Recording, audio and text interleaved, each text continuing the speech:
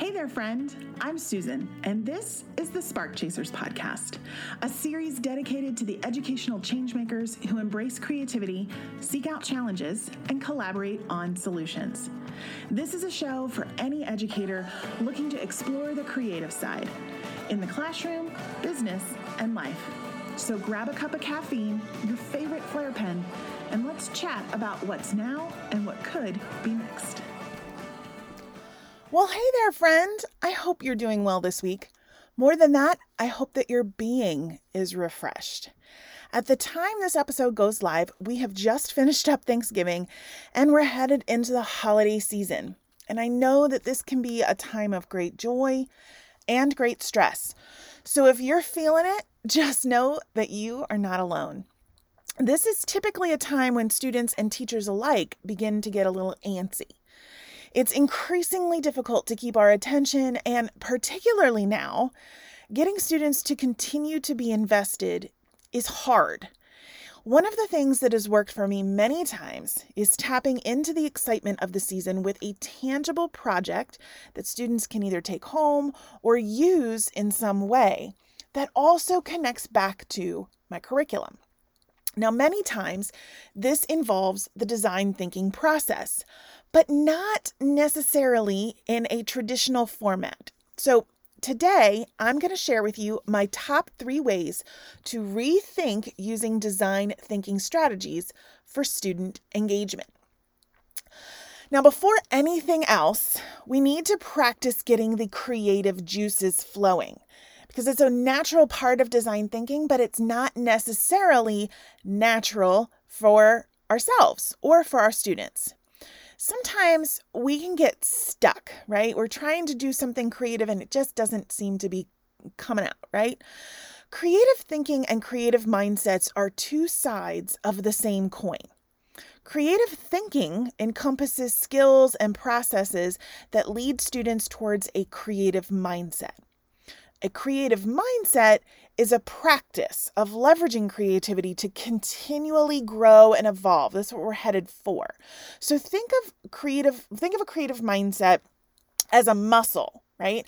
And creative thinking as the strategies that are needed to build that creative muscle. Now, there are lots of ways to do this, of course, but for our purposes of getting students into this mindset, I have 2 strategies that work particularly well and some applications that you might like to try. The first one is called the 1x5 creative thinking strategy. You can use this strategy in a variety of ways. I have found it to be very effective as a warm-up or as a way to get traditionally quiet students to give them an opportunity to add their thoughts and opinions to a project. I've also found that it's helpful for clarifying and narrowing a big idea into a more refined, cohesive thought. So when you're thinking about design thinking, oftentimes our students think so big, or they're thinking in a way that it's hard for them to actually make what they're thinking into a reality. So this strategy will help them to do that. So you can use this strategy for anything from prototyping a design to a how-to for projects, to brainstorming ideas, to reworking a piece of writing, or even exploring math problem variations, right? There's so many ways that you can use this. So here is how the process works. The first step is to select a starting object and grouping. So you're going to place students into groups of 5. You can do that in a Zoom breakout. You could do that in person with some social distancing if you need to. If you can have less than 5 in a group, but 5 is really ideal. And you're going to provide students with a starting object. It can be anything, a blank piece of paper, a pan of watercolors, a piece of music, anything that you want. And then you're going to have the students do the next step, which is called just change one. The first student in the group changes one thing about the starting object. So they might change a side of a given shape or fold down one side of the piece of paper. Okay. They just change one item. Then they rotate. That's step 3. Rotate to the next person who changes one more thing about the object. And you're going to repeat this step a total of 5 times or until everybody has a turn. Step 4 is to then reflect. So explore how the object changed in form, structure, or components from where it started. If you're working with a general idea, like how did the idea change? If you're working with an object, how can the object now be used or not used? That's a great reflection piece. And then step 5 is to revise and share. So if they're happy with the end result after the original set of changes, share out the new object or idea. And if they're not happy, repeat the process and revise the object or idea and then share it out. So this is kind of like a mini ideation component in a very structured format. I like this because, again, you can use it as a warm-up. It can take less than 5 minutes if you want, but it gets those creative juices flowing. It gets students used to the cycle, the process in a mini format. Okay, now you can use this in a lot of different ways. You can connect it with any kind of content area. I like it as a beginning project here, but you could certainly make this into a full lesson yourself if you wanted. The next kind of strategy that I wanted to share with you is called spacewalk. Now, this actually comes from a process that astronauts use, right? Because going for a spacewalk, a real spacewalk, can be dangerous, which is why you're supported by a crew inside of the space station or the capsule or whatever you're in. This crew then helps you walk through the procedures or settings for the task at hand. So we're going to piggyback off of that with this strategy, because in the spacewalk strategy, students work through a problem or create something together as a team. So this is similar to the 1x5 strategy in that it's kind of a mini encapsulation of design thinking. It gets them started in that process, but it's a little bit different because it's really focusing on the collaboration aspect. So the first step is to get students into groups of 4 or 5, and each group you're going to name a crew. So it's important in this particular strategy that students feel like they're really into the space component, right? So each group is called a crew. The second step is to provide a specific problem or task to each crew. This is theirs to work on together. So nobody else is going to be provided with the same problem or task as their group, right? This is their own. Then in the third step, each person in the crew gets to take a spacewalk for one portion of the problem or task. So they have to go out on their own for one portion of solving that problem or working on that task. Step 4 is that when it's their turn to take a spacewalk, each individual works on their portion or task alone. The crew can provide support, or they can go find resources that may help the spacewalker to work on their portion. And the spacewalker must finish their portion before the next portion is complete. Once everybody has had a chance to take a spacewalk, the task or problem has been completed or solved. The crew can then reflect on how they could have helped each other better or what they would do different next time. So students can use this for anything that they're working on that is a bigger question or problem or something that takes a collaboration to solve, right? And that, again, is working on the design thinking process of working in teams. So think of these as our warm-ups, right? The 1x5 strategy, that creative strategy, is really meant to help you begin to build those creative thinking muscles.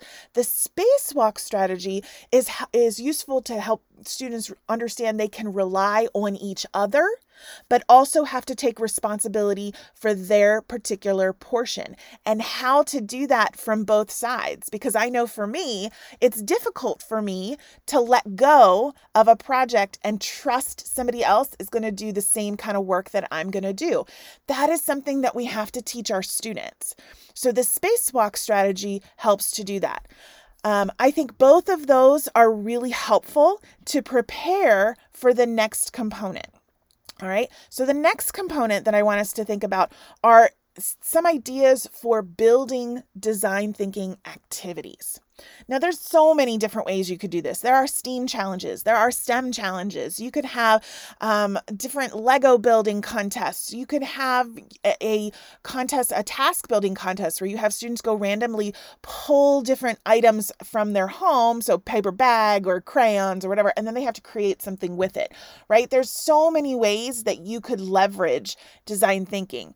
For today, I wanted to give you something that was tangible and that you could put into your classroom in a simple way. And so what I want to share is the idea of a game. Create your own game process. Once you've gotten students into a creative mindset, it's really time to ramp it up and get them using that real world application. And that's where games come in, right? It's one idea, but I like this idea particularly now at this time of year, because if students are creating their own game, it's great around the holidays because it could be used as a gift. And if it's going to be used as a gift, students are more invested in it.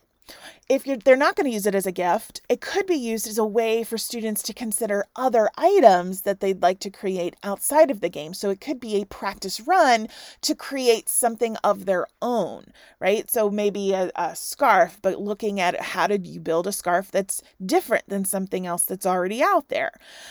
So lots of different ways that you could use this. But once they have the process down, they can use it for anything. So one of our authors at the Institute, Rich Stachan, outlines this as a design thinking game challenge, which I think is just great. Now, keep in mind, everything that I'm sharing today, because I know a lot of us are visual learners and we need to see it and need to see the steps and kind of print those things out. You can find those in the show notes today. You're going to be able to download the 1x5 strategy, the spacewalk strategy, what I'm sharing now with design thinking from Rich, as well as the structure story. I'm going to link it all in the show notes, so don't worry. All right. Now, here's where Rich kind of outlines the design thinking game challenge.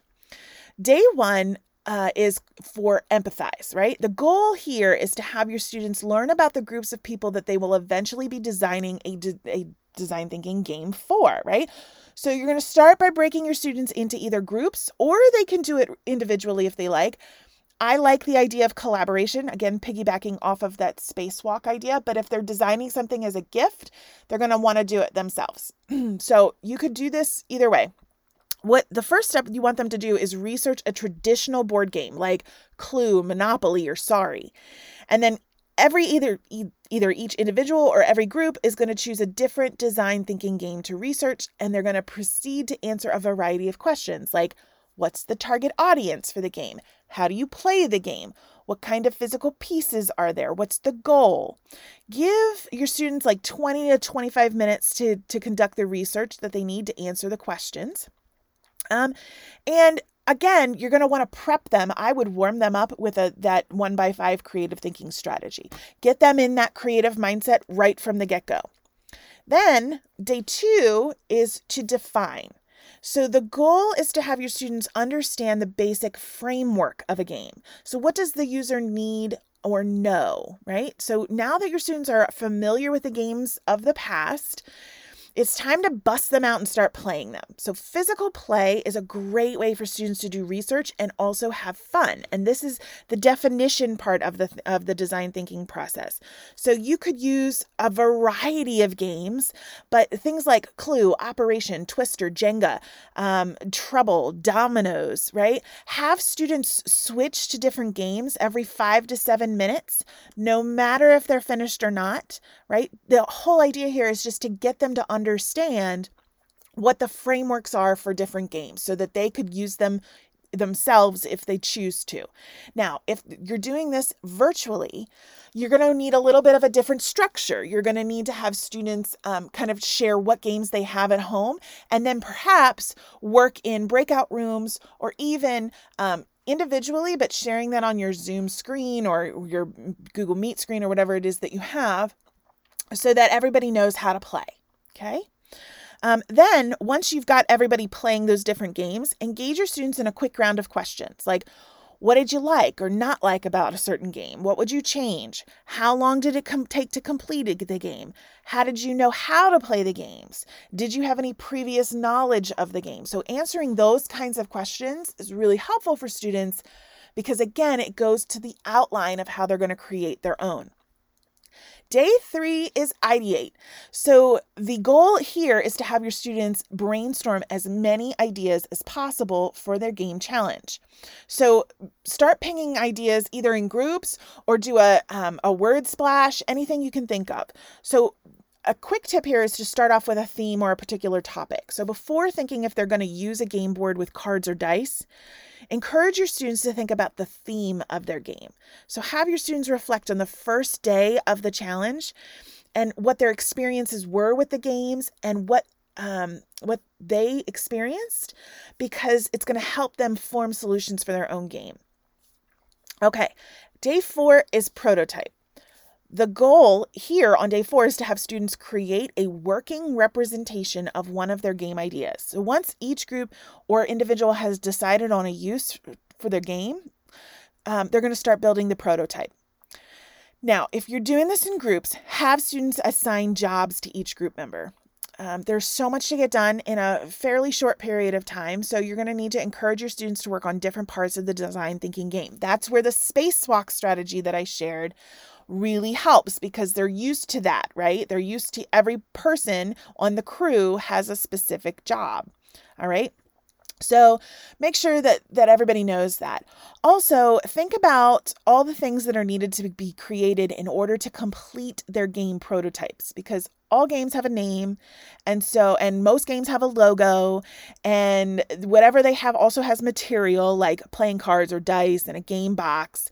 So they're going to need to think about, how am I going to store the game? How am I going to promo the game? All of that kind of stuff.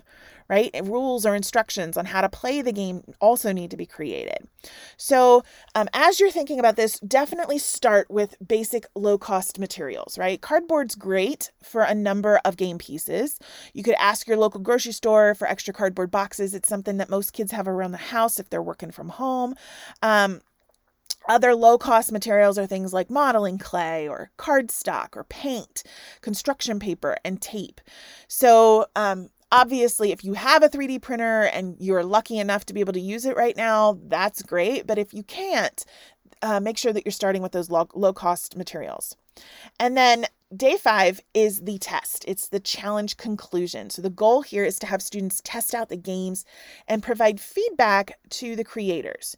So it's kind of still a work in process. The whole goal here is to be able to see, does your game work? So you're going to give your game to another person and have them play it and see if it makes sense to them. And then you're going to have a discussion, right? Like, what worked well in the game? What didn't work well? Were there instructions of how to play the game? Were they clear? Did you have fun playing the game, right? So those are all the ways that you can think about working through game development. So I just outlined a 5-day process in order to do this.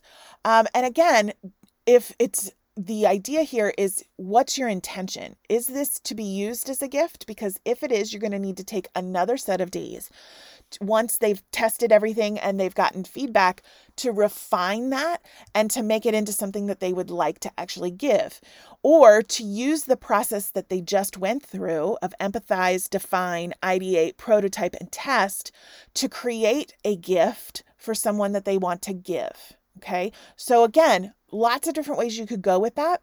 But I think the whole idea of design thinking embedded with a real world application is something that students love to do, and it's something that lights up their creative thinking and also all of the things that you've been teaching them so far this year.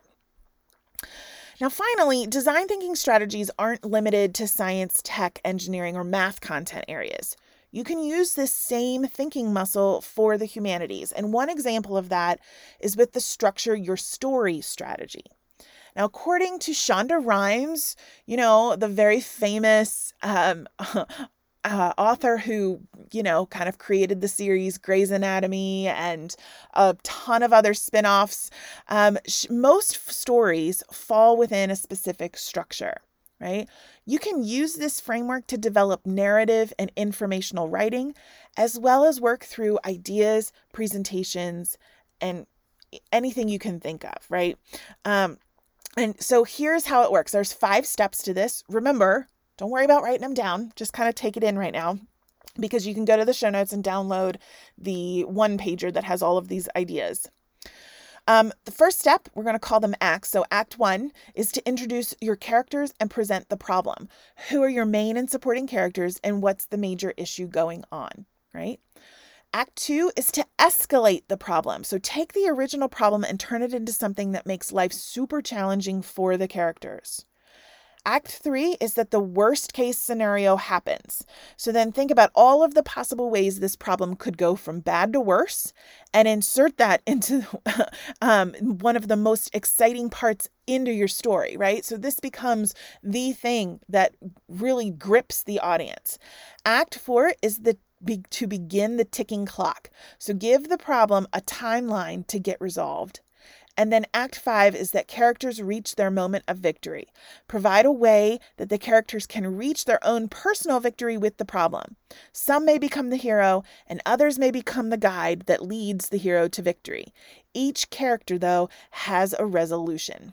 So if you think about this really overlays beautifully with the design thinking process that we just talked about in creating games. It's just a different way to look at it. And you could use this with creating a piece of artwork, a musical composition, a piece of choreography, any kind of writing, which we know students sometimes struggle with. But again, think of this in terms of the time of year that we're at, right? It becomes something that's exciting for students that they could use a variety of different prompts for to build that tension and also provide that release. This is used by scriptwriters and playwrights to keep audiences engaged, and it's definitely something that students can replicate in their own writing. I'd also challenge you as an educator who's trying to keep students engaged, think about how you can design a project or an idea to use with your students, some kind of bigger project. Try to use that story framework to build your project, right? That changes how we look at it, right? So we're going to introduce the problem, right? And then we're going to escalate that for our students. So maybe they're working on the problem and then suddenly we say, oh, but now this has happened, and they have to shift gears. And then we tell them, oh man, now everything is collapsed and you're going to have to think about how you're going to get out of this mess now. And then you're going to have to set a clock, like, well, you got to figure this out by the end of class today. And then we talk about how did we meet that goal, right? So it could be even more existential than just a physical writing piece. You could embed this into any project that you're using. So hopefully the ideas around design thinking shared in this episode give you a jumping off point for your own hands-on project. I know it's hard to feel like you have time for this kind of thing, but I promise you, your students will get excited and you can hit your curricular milestones at the same time. You can weave them right into the design project so students are learning, creating, experimenting, and connecting all at the same time. Now, I'd love to hear your thoughts and questions about this topic. Remember, you can use the Ask Me Anything button on the podcast page to share with me your ideas and what's bubbling to the surface for you. Just head over to artsintegration.com/sparkchasers and you'll find today's show notes, contact area, and links for more resources. And if you're enjoying the show and know somebody who could benefit from our discussions, please share the podcast with them. Because together we can chase the spark of our ideas and make a brighter future for everyone. I'll see you soon. Well, check that off your list, my friend. You just finished another episode of the Spark Chasers podcast. If you want more, head over to artsintegration.com/sparkchasers for show notes, a space to tell me what you thought of today's show, and links to what we talked about today. And don't forget to subscribe and leave a review. This helps others find the show so we can all grow and learn together. Can't wait to get together again soon.